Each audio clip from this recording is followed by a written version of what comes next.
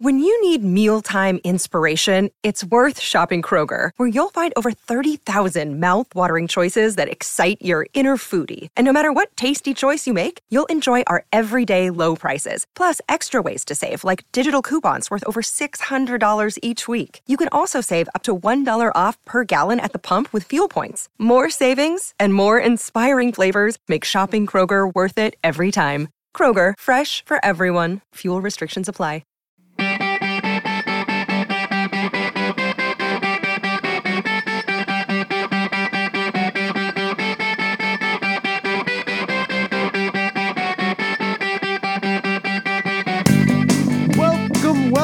Welcome, everybody, to the Hockey Think Tank podcast, brought to you by the hockeythinktank.com, a website for all players, parents, and coaches to go to get a little bit of education and a little bit of inspiration regarding the greatest game on the planet.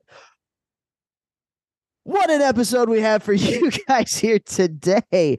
We are bringing on the head coach and general manager of the new USHL Clark Cup champions, Youngstown Phantoms.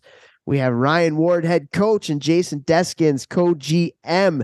And really awesome conversation that we had with these two guys going through their journey throughout the season, how they won their USHL Clark Cup championship just about a week or so ago against the Fargo Force.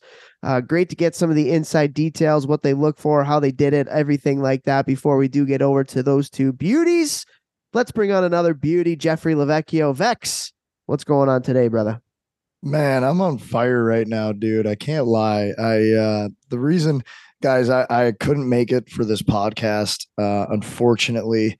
I'm a First Form athlete. So First Form's a supplement company that I'm with. They're a St. Louis based company. They're probably the fastest growing company in that space, and they're already massive, and their whole message and everything that they do is actually amazing, on top of having great products. And one of their newer athletes, his name's Jack Smiley. Some of you listeners might remember hearing about him on ESPN about a year and a half ago. He had a stroke while playing Division III hockey while he was on the ice. He lost complete function of his whole right side of his body. He had to relearn how to do literally everything.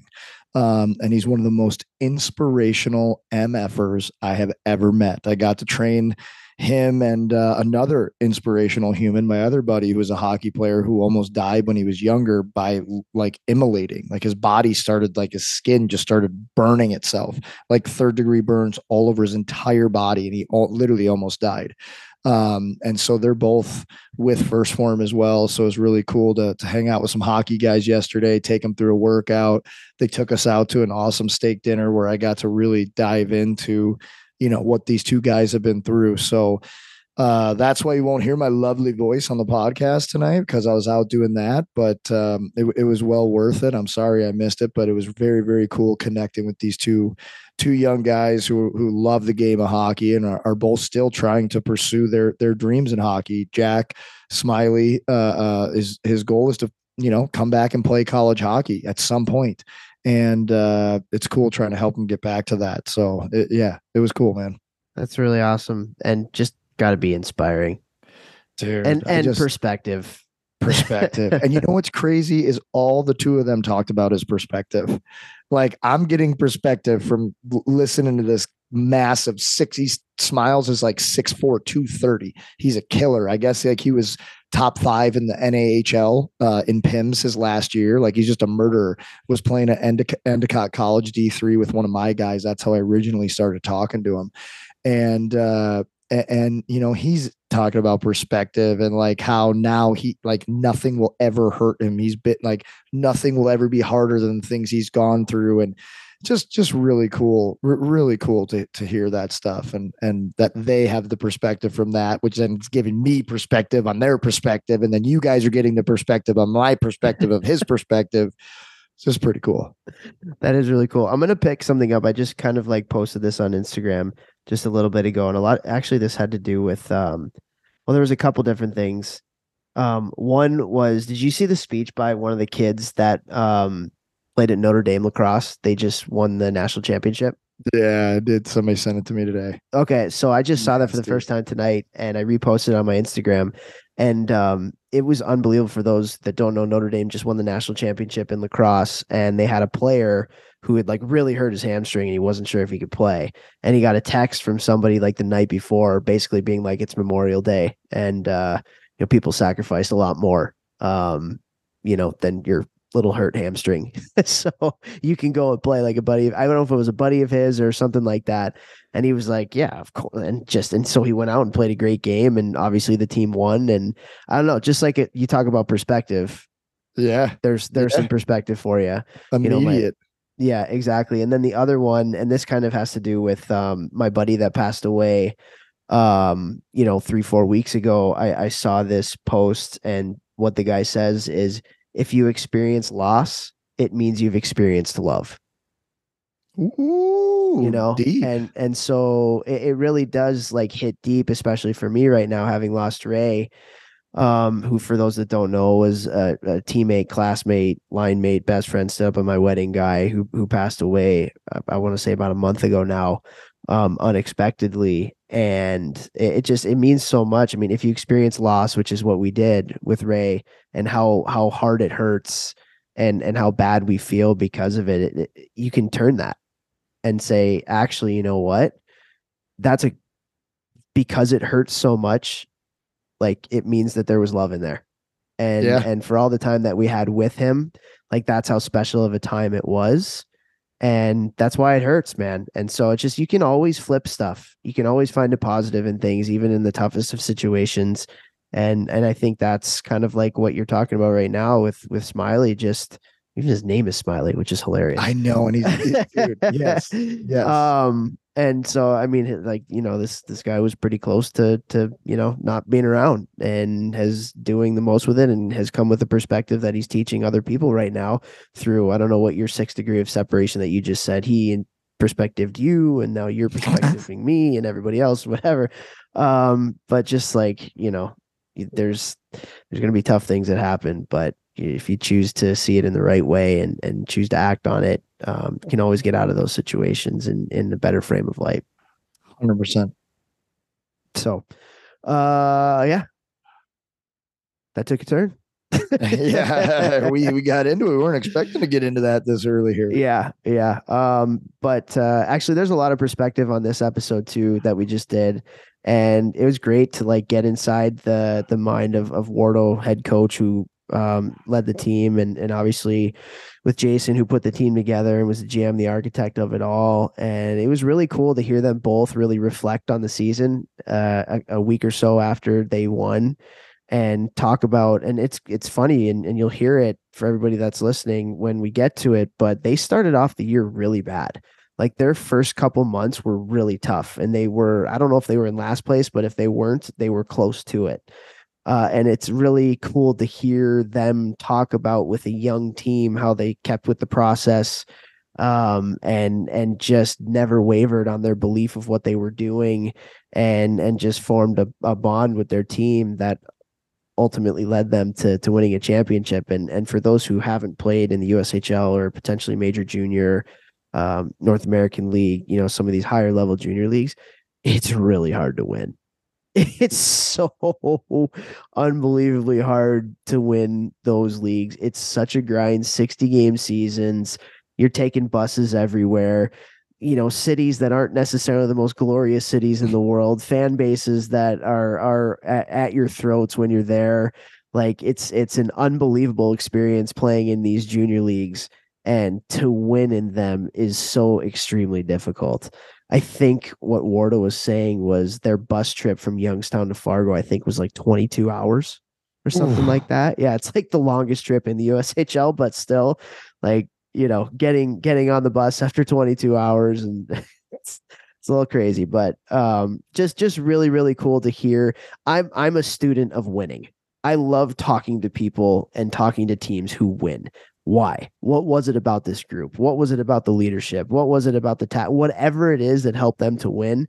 And so it's fun to be able to ask people questions about the why.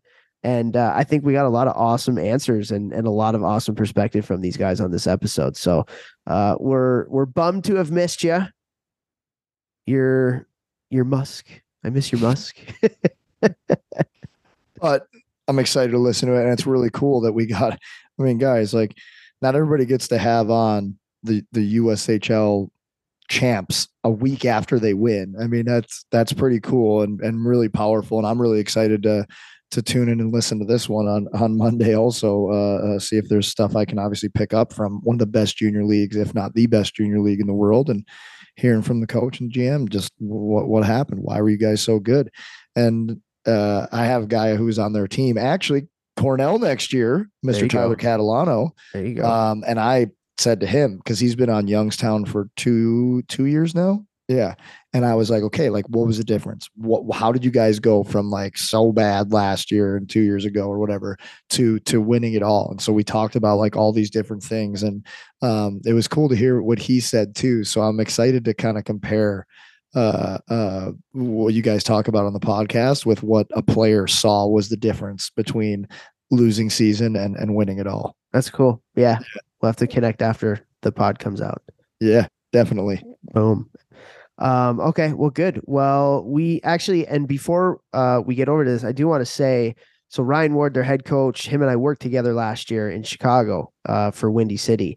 And so if you haven't listened to any of our Windy City hockey roundtable conversations, it's typically with myself, Wardo, Rob Rassi, who's with me at Michigan right now, and a couple of other guys, Robbie Murden, who's an assistant GM in Youngstown now, a couple other people like Mike Monty, who's with Omaha. They were phenomenal hockey conversations. They were very hockey specific, hockey centric. And so if you want to, obviously it's summer, and if you want to get to your hockey nerdiness, if that's what you want to call it, we dive deep into some awesome topics. I think the first one we did was actually tracking, and we talked for like an hour just on tracking. We talked about ozone. We talked about just like anything and everything hockey. So go back. It would have been last year at some point. But I think each episode starts with Windy City Hockey Roundtable or something to that effect. Go back and listen to those, because those were really good too. And Wardo's a really, really smart hockey guy. So yeah, but before we do get over to these guys, we have some people to thank. First of all, I want to thank our title sponsor, Gel Sticks. Go to gelsticks.com, GELSTX.com. It's summertime. Get outside, shoot some pucks against your garage. There's no better time to play some street hockey. Play some street hockey. Use some gel sticks as you're doing it. So they have weighted training sticks, weighted training golf clubs, weighted training lacrosse sticks if you're playing lacrosse right now. And go to GELSTX.com. Use the coupon code ThinkTake1Word, and you will get a discount on these amazing sticks. And just an amazing company, great people that work for the company and founded the company. John Lounsbury, great dude, great hockey guy as well. Also been on the podcast. He's working with Adam Oates and the Oates Group right now in making players better as well. So go to gelsticks.com today. Love it. Want to thank Train Heroic. That's the app where I house all of my online training programs. I just signed up another team today, Strong Island U18 midget team. So I'm really excited to start with them. I got our initial Zoom call on Sunday night and start with them for the rest of the off season on Monday. Teams out there, organizations. I've onboarded 4 organizations in the last month with hundreds of players. I can help your players train from home or in a gym, both in the off season and during the season. All right. That can be your competitive edge for hilariously cheap videos of everything. Just want to say thank you to Train Heroic. They've allowed me to help so many more hockey players all across the world with the way that I train, guys. Also want to thank Cured Nutrition, Joseph and the people over there. Love them. Guys, CBD is something that is part of my daily routine to keep me functioning at my best. I do a lot of things. I talk to a lot of people every day. I've got to remember a lot of things. I'm a rememberer now, if you will, and CBD is helping me be a rememberer. So if you're looking, that's not the best ad. Jeff Lavecchio, rememberer of things. That's what I'm going to introduce you as now. Perfect. Need it. In all seriousness, guys, I use CBD 2 times a day. Absolutely love it. Helps me function at my peak levels at all times. So if you're looking for CBD or you have questions about it, reach out to me or head to curednutrition.com. Use my discount code GMBM. Unreal, man. And thank you to icehockeysystems.com, the best website out there for all your coaching education needs. Now is a great time to get settled up with Ice Hockey Systems, because obviously the season is coming up here in a couple months, and it's a great way to kind of get to know it, navigate it, get introduced to it. You can also get this for every single coach in your organization by going to the associations tab. We have partnered with Ice Hockey Systems to put that out there, roll that out there. What you get thousands of drills, you get whiteboard explanations from some pretty amazing hockey minds. You get presentations on everything from skill acquisition and development to team building and culture. You also get access to the Hockey Think Tank Parent Survival Guide. And it's just a phenomenal resource for any coach, any player, any parent out there. So head on over to icehockeysystems.com. Go to the associations tab. Get this for every coach and parent in your organization. Huge value add. Unbelievable company. So incredibly proud to be partnered with them. Go there today. And finally, thank you to everybody out there who continues to listen to our podcast. If you can, please help us to spread the word. We are doing this to make a positive impact on the hockey world. And if you think we are making a positive impact on the hockey world, please help us to share that message by getting us out to your parent groups, your teams, your organizations, whatever it may be. We just want to make the hockey world a better place. So if you can share us, or if you can leave us ratings, reviews on iTunes, Apple Podcasts, Spotify, wherever you get your podcasts today, goes a long, long way for us in helping the hockey world be a little bit of a better place. And I think you will be a better place after hearing these two guys, Ryan Ward and Jason Deskins, the head coach and general manager of the Youngstown Phantoms, talk about their championship season in the USHL this year. So without further ado, here we go with Ryan Ward and Jason Deskins. Hey, it's Kaylee Cuoco for Priceline. Ready to go to your happy place for a happy price? Well, why didn't you say so? Just download the Priceline app right now and save up to 60% on hotels. So whether it's Cousin Kevin's Kazoo Concert in Kansas City, go Kevin, or Becky's Bachelorette Bash in Bermuda, you never have to miss a trip ever again. So download the Priceline app today. Your savings are waiting. Go to your happy place for a happy price. Go to your happy price, Priceline. We are so excited to have, they're both back on the podcast. For Wardo, I don't know how many times it's been for you, but it's been quite a few. And Desi, we've had you on once before. So Ryan Ward and Jason Deskins, boys off a USHL Clark Cup championship in Youngstown. Got to be feeling pretty good. Desi is the GM. How are you feeling right now? I feel great. I told Wardo earlier today I got to get this damn cup out of the house, so it's his turn now. It's been an interesting week. Yeah, I'm sure the cup has seen better days, maybe. Wardo, how about you? Flying high, man? Yeah, no, it's been good. It's been kind of set in this week when I got back home to Chicago, and yeah, it's been, I think, the bottom of that cup seen better days, but we've done a bang up job repairing it. So there you go. Our Big Ten championship trophy have seen better days too. I think it might be at the shop right now. Needing some repair, but that's good stuff, guys. Well, I'm so excited to talk to you guys, obviously knowing you both and what you're about, and getting the chance to really dive into what makes a championship team. And you guys had a crazy year from where it started to where it ended. And I'm really looking forward to just kind of hearing the brains behind the operation, how you built the team, how you got the team together, how you played identity. Wardo, I know you're huge on identity. And so just really, really looking forward to diving in. And I guess the first question, I'll go to you first, Desi, as the person that was in charge of the roster. You took over a couple years ago. Just give me your overall philosophy of how you wanted to build a team that you thought can win a championship in the USHL. Certain types of players, certain things that you looked for, or how you went about your process of evaluating and getting your information. Sure. It's obviously a broad question, but if you can just enlighten us a little bit about your thoughts of how you wanted to build it, that'd be awesome. Yeah, I mean, I think first and foremost, tons of credit to my counterpart and colleague, Ryan Krasecki. Obviously, done a lot of this together.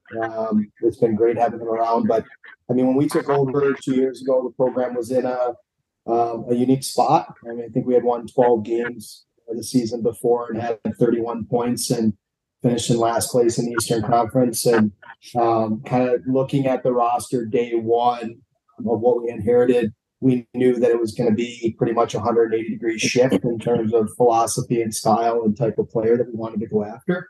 No disrespect to the previous regime. I think they were, a little bit more focused on size and heaviness, which, we love heaviness, but we also love skill and speed and hockey IQ. So I think for us, we wanted to make sure first and foremost, we changed the type of player in terms of physical skill sets they had. We wanted to be a faster team. We definitely wanted to be a more skilled team. We wanted to be a smarter team. And we wanted to be a team that was still heavy enough, even though we might not have all the biggest players, if that makes any sense. And, that combined with finding kids that are just winners and kids that are authentic, I guess, authentically themselves, was really important to us. We wanted to make sure that we found kids that loved hockey, that they woke up every morning and that's all they could think about is how they could get better. And we did our best in year one to really reshape our roster with kids like that. We found a lot of kids that were 2-year players in the USHL where we knew that we were going to acquire them, but we were going to have them for not only the final, several months of their first year in the USHL, but we were also going to get those kids back in their second year in the USHL. And we were really lucky with kids like Chase Patilla and Andrew Centrella, that were those types of kids that came from different programs that we just thought were going to pop in year two.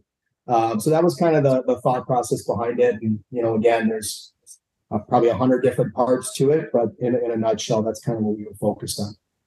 I love it, man. I love it. Well, talk a little bit more about you said that like you want to find kids that are authentic. What does that mean? And how do you go about finding those kinds of kids? Because we live in an era where that's not easy. This era of social media where everybody's trying to compare themselves to others and things like that. Like, how do you go about your process of like trying to find that information out? Is it more getting front facing with kids? Is it more information gathering from their coaches, finding out about their families? I'm sure it may be all of the above, but that's a word that we talk about on the podcast all the time, authentic and being yourself. And so how do you go about finding those types of kids for your program? Yeah, I mean, we were Wardo, myself, Kosecki, we were all very fortunate because we coached at these levels, right? And we've had pretty high-end teams at these birth years. So we have a general comfort level with the type of player that's out there in each individual or specific birth year. So, we had probably some more insight on kids than maybe other programs did just because we recruited those players or we coached those players or we knew those players through other players, through our time, traveling and scouting and obviously building teams. So we were very fortunate in that regard. We obviously lean on our advisors that work with these kids on a day-to-day basis, guys that we really trust in the industry and guys that we have relationships with where we know that when they recommend players that we're getting exactly what we're being told, right? So I think that's really important as well. And then I think on our end, the one thing we really strive to do or to be, I should say, is authentic. And we want people to be comfortable in their own skin. We want our people to be heard. We want to have a collective and collaborative group effort with everything that we try to do. And that's everything from our scouting staff to our ownership, who has been absolutely beyond phenomenal to us in terms of how they treat us and how they treat our players. And then especially with our players, because they're young kids. And I think too many times we want to judge and come to conclusions on unfinished products. And in the end, we're kind of looking at kids all differently. And we know that they're built different.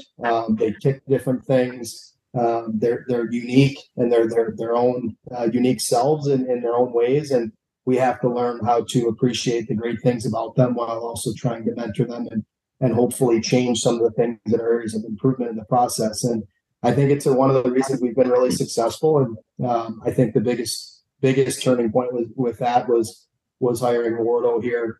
Because he just breathes that and exudes that every single day and how he lives his life. And I've learned a ton from him in that regard. And I think our staff in general has learned a ton from Wardo about that as well. And our players, I think, all feel very, very comfortable within their own skin and in the locker room in Youngstown. And that's something that's really important to us.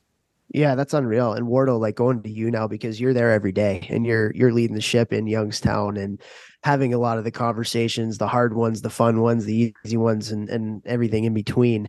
When you talk about trying to create this culture where these kids can really bring their best selves, like how do you do that? Like, what are some things that you do, or what are some things that you talk about with the players that really like amplify that message of like, hey, we really want you to be you. because I feel like that's a hard thing to do.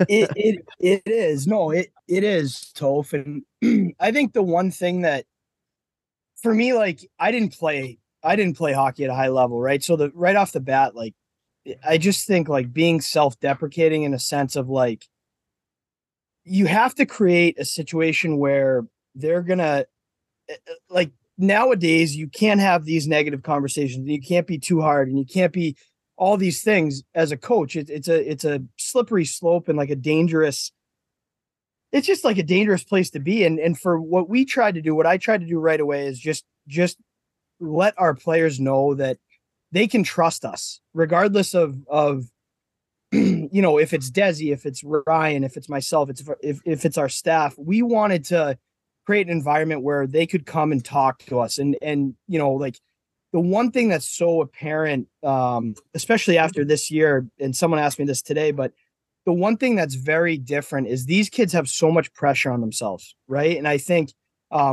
you touched on earlier with social media, with draft, with keeping up with being the best. And for us from day one, the one thing I wanted to do is let them know that, yeah, I was going to be probably really hard on them, and there was going to be a lot of structure and routine, and our work days were going to look a lot different than maybe they were used to. But we wanted them to know that we had their best interest in mind, right? And I think that all sounds probably pretty cliche, but at the end of the day, like when you're sitting with guys and you just have to make them realize that you care more about them than their success than you do your own, I guess.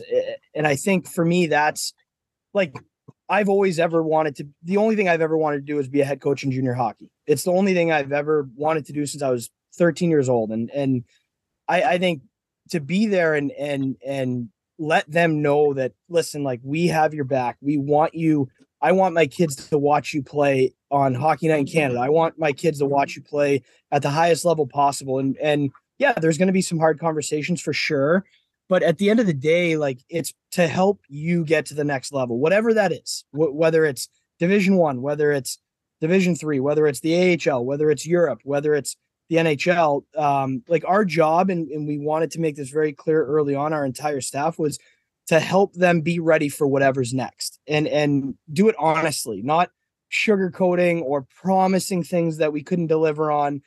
We just wanted to be real, and we wanted to make sure that we were as honest as we possibly could. And given, just if they did what we asked of them, we would give them the opportunities that they deserve. And I think we had a young group that was very, very impressionable, I guess. And that actually helped us. And I think, in the USHL, people want older players and all this. Like we wanted to be young. We wanted these guys to buy into what we're doing and make sure that they were able to retrain their brains on how to work every day, whether it's skill sessions or on ice practice, lifts. We wanted them to come in and for it to be fresh and them just to adapt to what we were doing. And I think we tried to do it as honest and upfront as possible. And yeah, there were probably more hard conversations in the beginning of the year than they've ever had, but we just wanted them to understand that we were there for them to try to get them to the next level, if that makes sense. Yeah, that makes a lot of sense. And I've told this story on the podcast before, but one of the things we did here in Michigan this year at the beginning of the year is we gave the guys like communication sheets. Like, what's the best way to communicate with you? What are your pet peeves? What's, something the coach has done that's really helped, something the coach has done that maybe hasn't, yada, yada, yada. And the biggest thing we learned from that is like, don't sugarcoat it. Don't BS us, be honest with us. And I think, for a lot of these kids, and obviously like, we're coaching a lot of really talented people, but it filters down to the youth levels where like there's so much recruiting going on, and these kids are being told whether it's how good they are or being sold a bill of goods so they get them on their team. Like these kids, it's happening so much younger now. And I feel like they can just see right through that now. They can see right through it. Like, I feel like you're trying to sell me something here and I'm not liking it. just be straight with me. So is that kind of like what you see too? It's just like these kids, like, I hate when people are like, like kids are soft, but I think it goes back to what you said. No, they feel a lot of pressure. They're worried and they're stressed and they want to be perfect. And that's the environment we've kind of created for them. But like, have you guys seen the same? Like, just be honest, man. Hard, but honest. They'll appreciate it.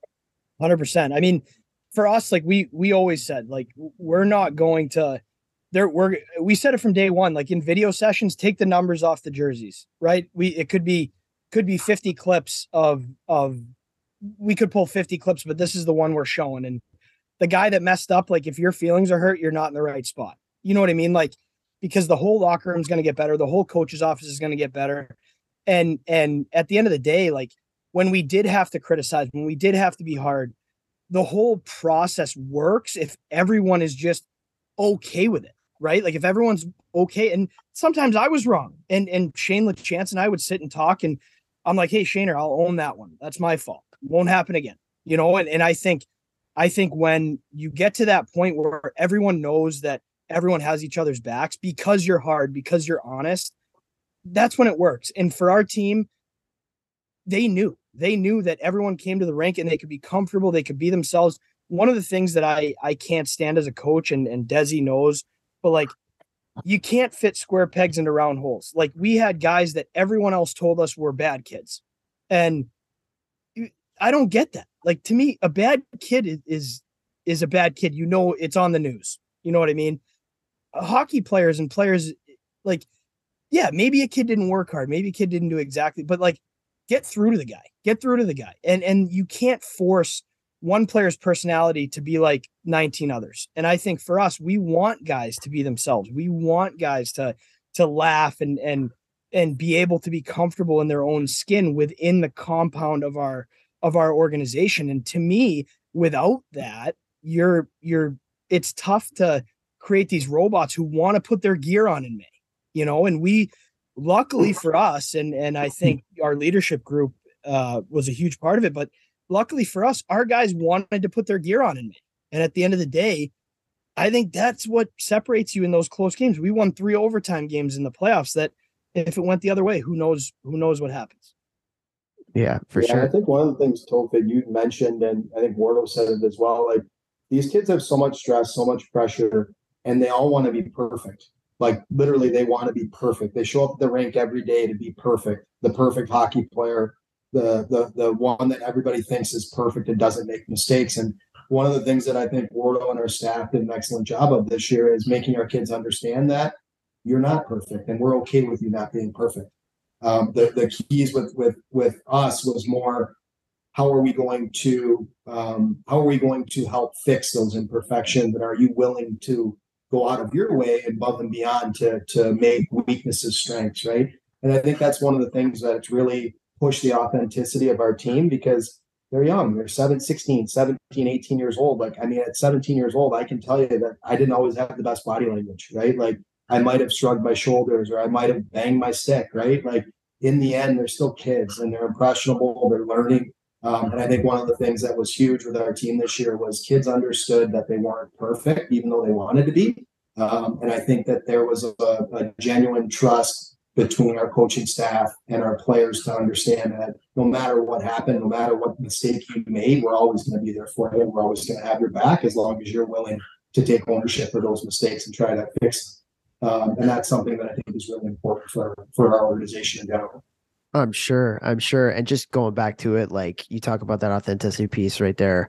Like, Desi, I have to imagine that hiring Wardo, that was a big part of the criteria. Like, I don't know if I've ever met somebody who's so unbelievably himself as Wardo. Like, what you see is what you're going to get, you know, and that's awesome. And like, we're big, and Vex and I talk all the time about like, things are caught, not taught. So like, you can say all the right things and you can have the best systems up on the board, but if you don't live it yourself as the coach, like, you're not going to get through to the players in the way that you guys are talking about right now. And so like Wardle, just like, or maybe Alice, Desi, for you, was that like a big part of why you hired Wardle?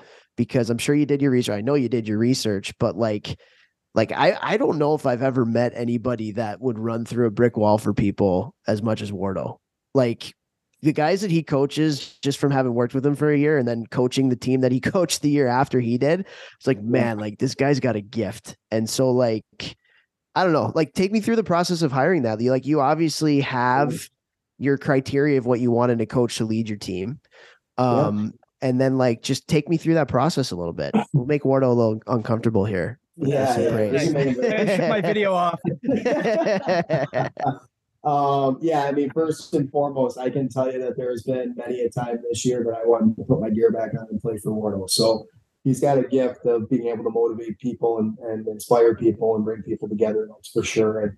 And that was something that was a major priority for us. Like, these kids are 16 to 20 years old. They're extremely impressionable, like we talked about. They have all the stress in the world on their shoulders every day, even if it's not really true, but in their own minds, that's what they believe, right?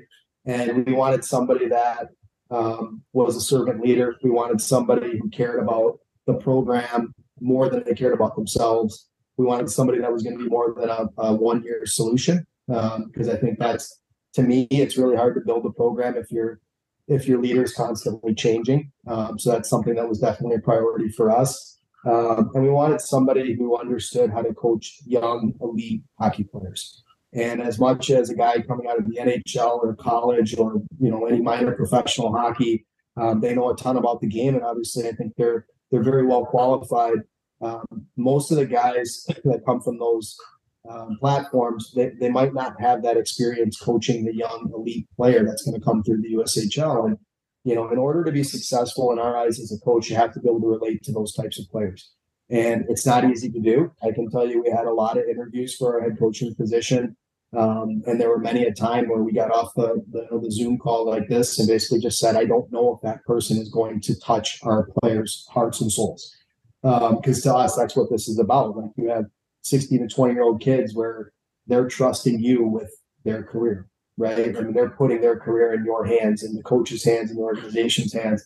And we wanted to make sure that every single day they showed up to the rink, they felt like they owed something to their coach in some capacity, because they know that he's going to give every single thing he has for them every single day.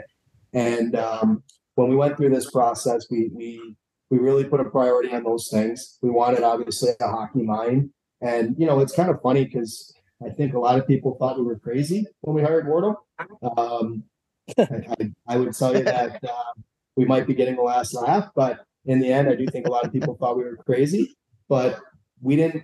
I don't know. I mean, Ryan Kosecki and I are the same way. Like, we've always said to prove everybody wrong, and we felt like it was important also to have somebody that had a chip on their shoulder that wanted to come in and prove to people what he was about. And I can tell you that we found all those things, obviously, in Wardle, and love him like a brother. He's the best. But as a coach, he's dynamite. He's as good as they come. You uncomfortable enough? You good? I like it. Well, that was all good stuff. You better be comfortable. Yeah, I know, right?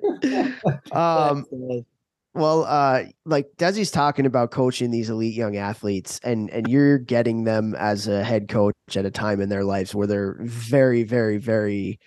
It's just a tough time. We've all been there. We've been 16 through 20, and it's just a time of so much change, physically, emotionally, mentally, and all of that. How do you go about kind of, relating with these players with all of that stuff going on? Like, there's so many changes. There's so much going on top of all of the added stuff that's going on outside of like, there's so many people telling them who they need to be and what type of player they need to be and all this kind of stuff. So, like, as you're going to the rink every day, and I know you're a relational type coach, like, what are some things that you're thinking about in terms of the conversations that you're going to have with these players? Yeah. I mean, I don't know. I think for me, like, you have to be yourself and you have to be honest. And that's like with them. I go back, I'm sitting here right now going back through my video sessions every day. And I think the one thing is, like, everyone on the outside,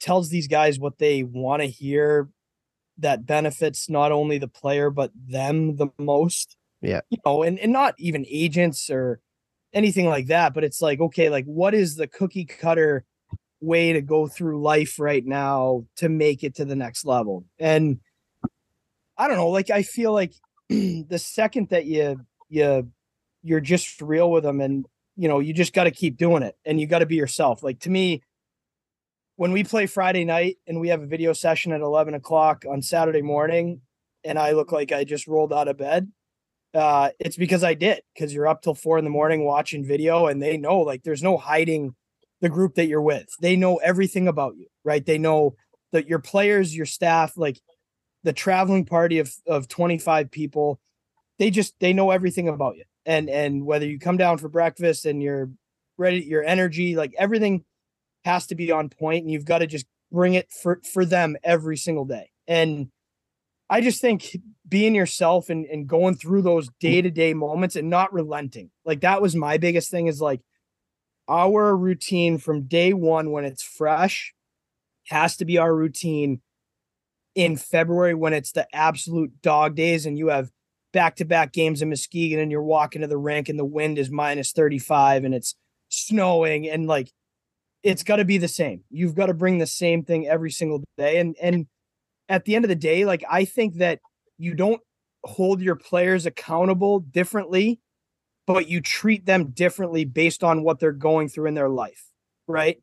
So, you know, a high-end player it's his draft year that has all this pressure on him versus a guy that might be a reentry guy that's trying to find his footing and get a scholarship. Like, those two things are totally different off the ice, and relating to those two things are totally different off of the ice.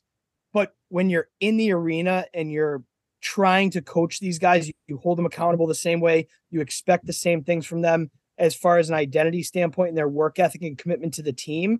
But then when it's away from the rink and it's one-on-one, you try to understand their pressures and what they're going through in a different way, right?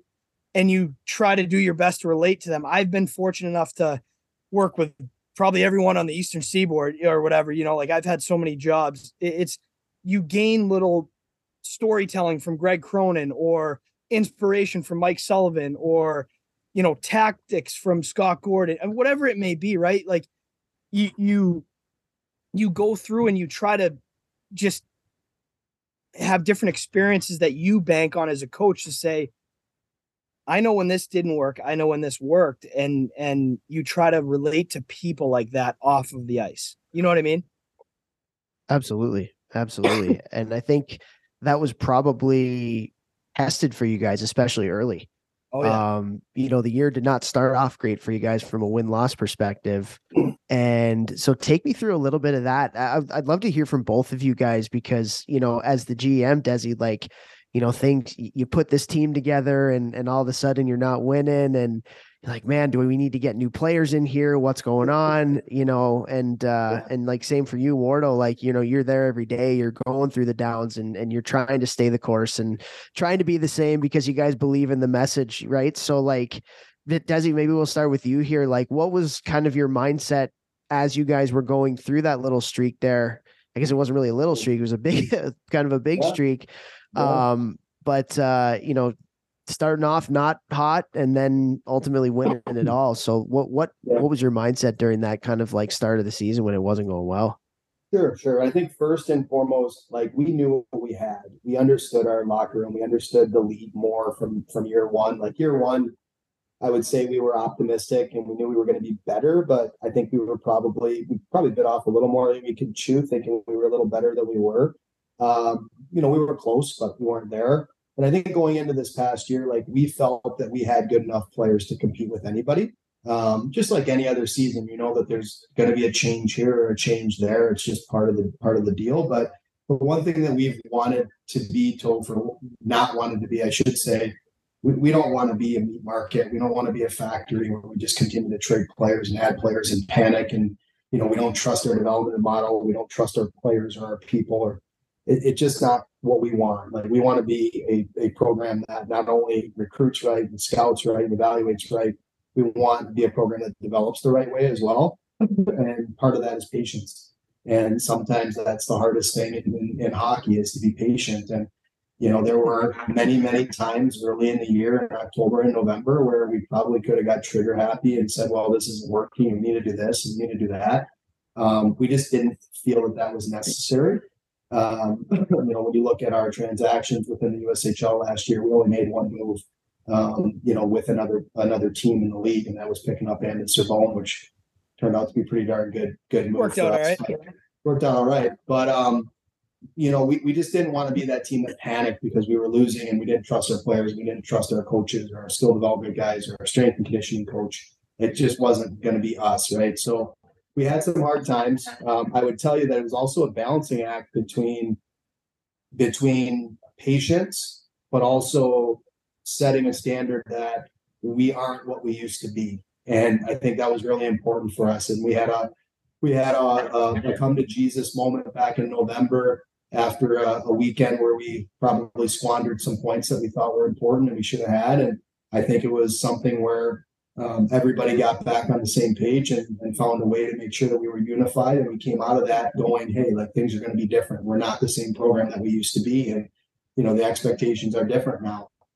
So it was definitely a balancing act, but it was more put on us as opposed to on our players. It wasn't about the fact that we didn't have the right group of players. It was about the fact that we needed to do more as coaches, as managers, as owners. We had to do more for our players. And I think that was the big key of getting through October and November. And, obviously we needed a centerman. That was really important for us. And the opportunity with Omaha presented with Andon, and we had no looking back after that. And I do think that the one thing that we would look back on right now, and I think we would all agree, was we never ever quit on our group. Like it wasn't an option. We just felt like we had to do more for them, and that was, I think, in my opinion, probably our biggest turning point. That's an awesome big picture view of it, and getting into the mindset of how you guys wanted to stay the course. Wardo, you're there every day though. Oh yeah, coaches. This was a lot easier than mine.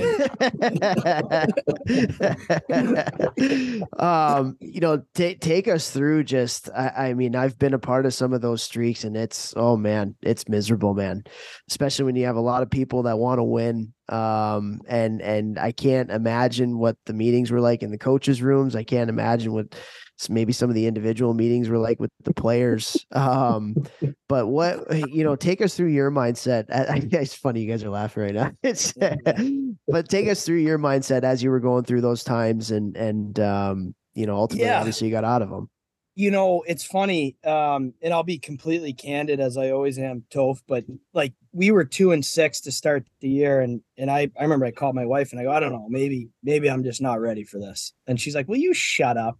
And Desi doesn't know that, but I go, I don't know. I feel like we're working. I asked my wife if you were ready for it. What are you talking about? Yeah. I was like, we're working so hard. Like, I think the one thing that was awesome about this season is we always felt like it was right there. We always felt like our players they were never whining or moaning or quitting. And a lot of it was looking back on it. I mean, we had 18 days off after the Fall Classic. We were 1-1 coming out of the Fall Classic. We had 18 days off. We played Madison and got swept at home. And I think everyone was like, oh boy, what just happened? And we came back to the rink and it was unacceptable. Like it's unacceptable to lose 2 games in a row. That's one thing that we're huge on. But the energy was great. We came back to the rink. And I was kind of like, all right, like we're good. And I think the next stretch of games, we had the 18s 4 times, Chicago 4 times. And we got out of on the road. And we got out of that stretch 1-2-1 or something like that. And we won a big game in a shootout against the 18s. We lost a tough game that we came back against Chicago, and then we blanked them the next night 5-0. So I think everyone was like, all right, we're right there. And for me, the one thing about it was there were some hard conversations in the coach's office. There were some hard conversations between the GMs, myself, our coaching staff, late nights. Obviously, you know how that goes. But it was never like a quit. It was never like it was just like, all right, we're fixing it. But that test that we went through early on we had the youngest team in the league. Like no one understands that. Outside of the NTDP, we literally had the youngest team in the league. And for me as a first-year head coach, I'm coming out there. We went, what did we go, 4-0 in the preseason? Or 3-1? And, everyone was like, holy moly, this Youngstown team's legit. And then after that weird schedule at the beginning, it was like, wait a second, like they were supposed to be way better. And for me, me, like I internalized that big time. And I'm like, all right, how do we, like, I have to work us out of this. I have to work us out of this. And our staff, like, we've got to work us out of this. And I'll tell you, the thing that changed it for our coaching staff, and this is going to sound insanely crazy, but we had that meeting in November. We lost to Madison on Friday night. It was like it was at home again. And we were sitting in the coach's office and we all had a glass of red wine. And I'm like, what are we doing? I'm like, guys, what are we doing? Like, we have all these sheets. We have all this stuff. I'm like, tomorrow we're not doing anything. We're not putting sheets up. We're not doing video. We're literally not doing a single thing. The guys are going to come in for their 11:30 meeting. We're going to send them home, have a great pregame. You better be here to win at the Covelli Center tonight. We won 8-1 that night.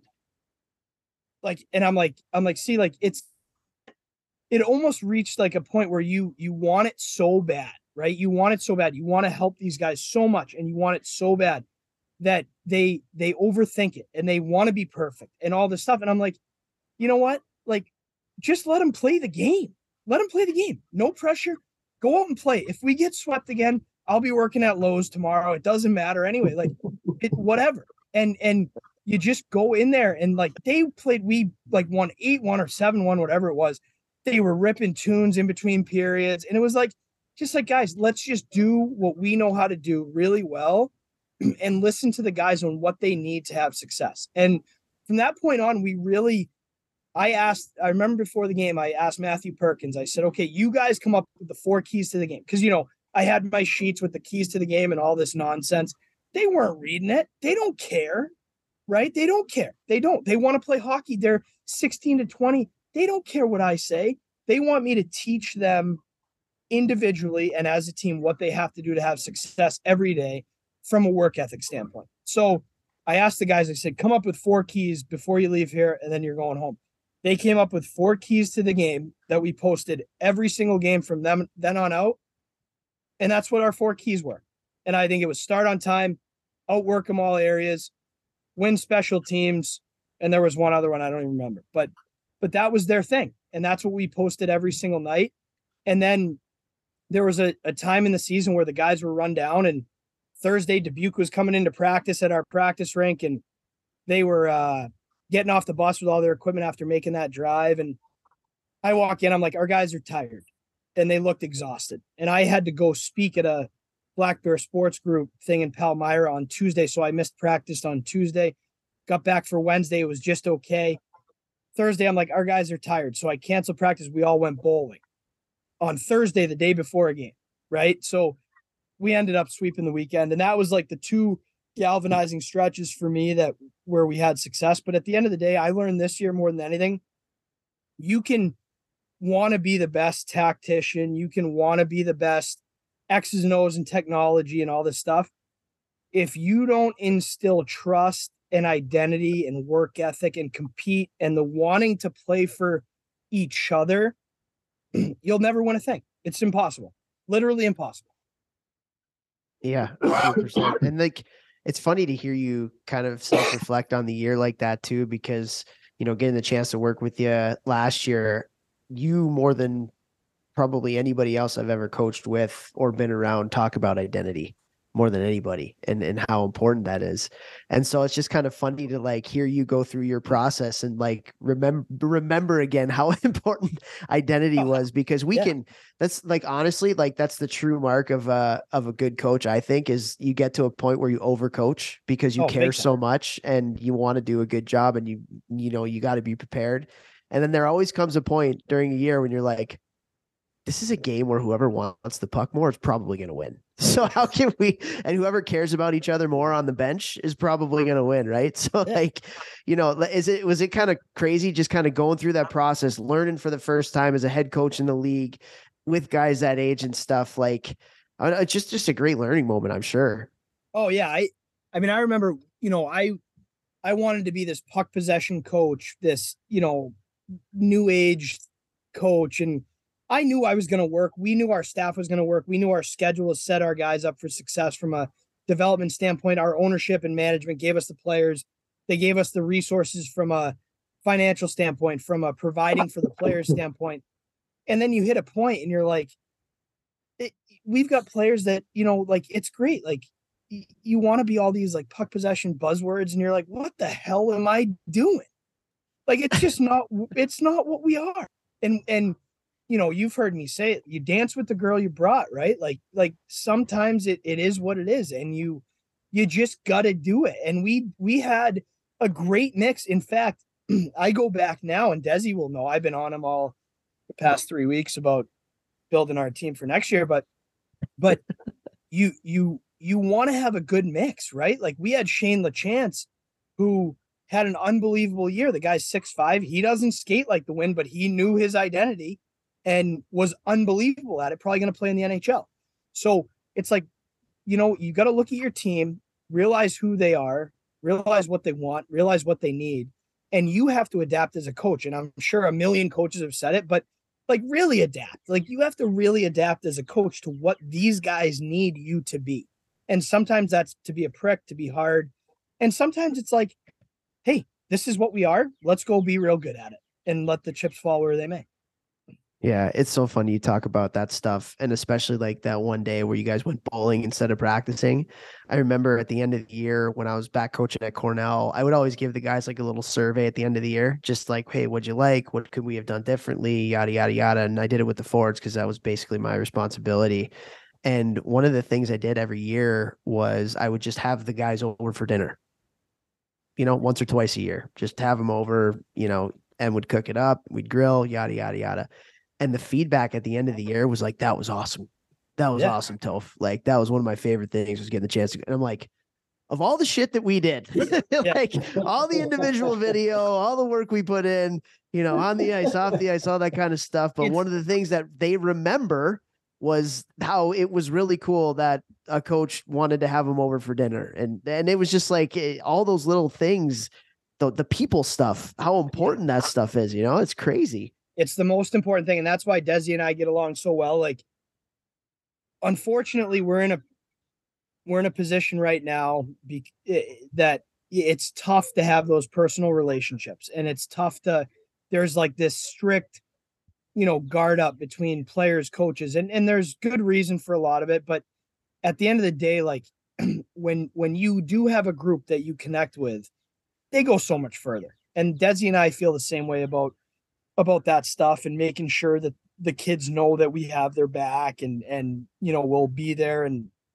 little stuff like just go for it. I remember late in the year, Andon Sorbonne was grumpy as hell, and he and I were like oil and water. He's an Italian kid from Connecticut. I'm an Irish guy from Boston, and we would like argue all the time, but we loved each other. You know what I mean? Like, it was great, but I'd be like, Bones, what are you doing? And he's like, what do you mean? What am I doing? What the hell do you mean? He looks at me like, what do you mean? What am I doing? And I'm like, Bones, come on, we're going to dinner on Tuesday night. And he's like, what? I'm like, I'm taking you to dinner. We're going to Barry Dangles. And we went to dinner, and we just talked about like the basketball game that was on TV. It was nothing about hockey. And like little stuff like that, like, it just is what it is. Like, that's how I feel like you have to be. Like, you go through this season from August to May. It's not short. And you have to be able to be a human being instead of just demanding and demanding and demanding and demanding. You have to be able to talk to these guys like they're humans, because they are.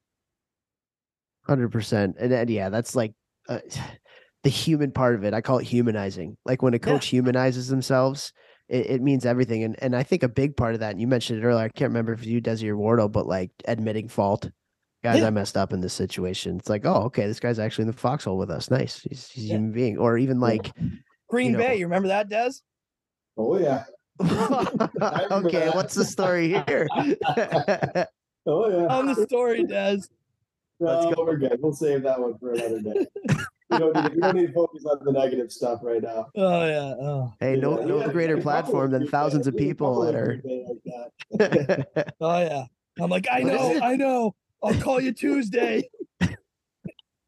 We had a couple where it was basically like, all right, I'll talk to you tomorrow. Yeah. Oh, I love it. Well, maybe we'll have to do that story after we hit the record button here. You guys can tell me what's going on. But I think just the humanizing part of it, just like it goes such a long way. Like when the guys know or the girls know that you're in it with them, and that you're a human being that errs and isn't perfect and isn't afraid to say it, and like I don't know, it goes a long way. So before I let you guys go, I gotta ask you. Desi, I'll start with you. You guys are going through this playoff run. Magical run for sure. You guys go up to Fargo. They win the Anderson Cup, best team in the regular season. Really good team, well coached. A lot of really good players. You go in, you take two in Fargo. You're going back town to Youngstown. What did you say? What was the drive, Wardo?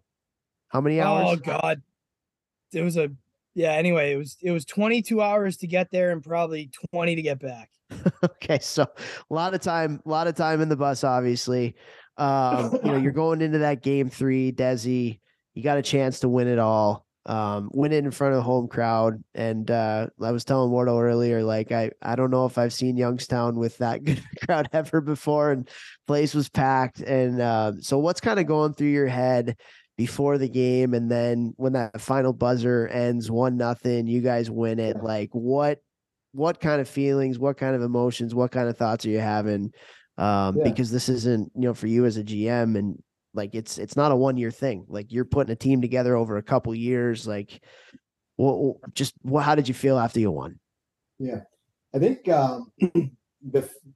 the day of the game, and Wardo will probably laugh when I say this, but I sent Wardo a text at like 9:00 in the morning that morning, and basically just said, "Hey, no fear. Like we're going to go out the same way that we went into this whole thing. Like no fear. We're going to go out. We're going to play the way we always play. We're going to be harder than them, and we're going to win." Like we just, like, one of the things we really believe in here, and sometimes when you're deep in the playoffs, you catch yourself a little bit because it's a human nature, but like you have to manifest success, right? Like you have to believe that you're going to be successful. It's a huge part of being a winner. Unfortunately, it's really hard to win if you don't believe you can, right? So I sent Wardo that text in the morning, and he wrote me back and basically said 100%, wouldn't do it any other way.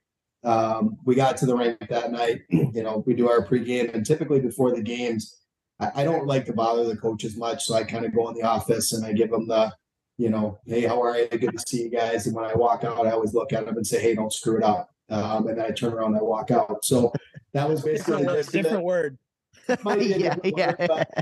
But yeah, so I turn around and I say, hey, don't screw it up. And I laugh and I turn around and leave, and they all get a good laugh about it. And then I don't see them for the rest of the game, unless I get some bravado in the middle of an overtime game. But other than that, I don't really see the guys, right? So I go up and I do my thing, and I can tell you it was, Fargo's obviously an awesome team, and they had great goaltending, and team defense was something that they were collectively strong at, and they had, obviously, their top line was very high end, and some kids who could be game breaking players, and you never really get comfortable. I would say you're always a little bit on edge, but the one thing that I've learned being a GM is the only thing you can do is your job before those big games happen, and feel like you're prepared, and that you've given the coaches and the players everything that they possibly need to have success. And I can tell you, like, I felt that way. I felt very comfortable with where we were at as a team. And obviously, getting into the third period tied wasn't exactly ideal. Thanks a lot, Wardle.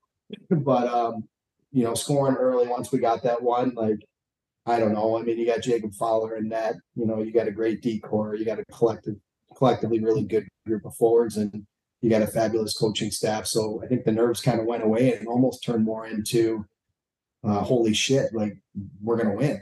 And I remember there was about 3 minutes left, and it was crazy. Covelli faithful were going wild, and the rally towels were out. We had the wave going on, and I mean, it was nuts, right? And I looked over at Kosecki, and I was like, should we go down? And he's like, I don't know. I don't think so. I think we need to stay up here, like, just to be safe. So we stayed up all the way till the end, and obviously we're pretty darn elated when the final buzzer went off. And I mean, my family was there, his family was there, and Wardle's family was there. And I don't think a lot of people understand the sacrifice and commitment that, kids make, and wives make, and grandparents make, all these different things that have to happen in order for us to live our dreams. And and do what we do every day. So it felt pretty darn to be in there and having my kids there, my wife there with me, and obviously celebrating with a bunch of people that we love. So it was great. Awesome, man. How about you, Wardo, as the coach going into game 3? Feelings beforehand as the game's going on, tight game, 1-0. And then being able to raise the cup afterwards. How was that? Yeah, I mean, it's one of those things that we talked about it. There was supreme confidence. Like going into game 1, we the first period of game 1, we didn't focus on Fargo at all. And we didn't. And that's not to say I know Nikki Oliver is an unbelievable coach. That organization does a great job. The only chance I thought we had to really have success was to just worry about us. And we all we talked about was the first 10 minutes, the first 10 minutes, the first 10 minutes, the first 10 minutes. And we came off the bench in the first period of game 1, and Shane LeChance looked at me and goes, "They don't know who they're playing." And I'm like, "You're right." I go, "But now we go." And then it was like a war. And we won game 1 pretty handily. We knew game 2 and game 3, it was like their pride kicked in, and we knew how hard it was going to be. And we got the 2 games up there. Great story about getting Gatorade dumped on me, though. I'll tell you after. But game 3, I think seeing the guys, there was not like that whole week. You have a week in between games, right?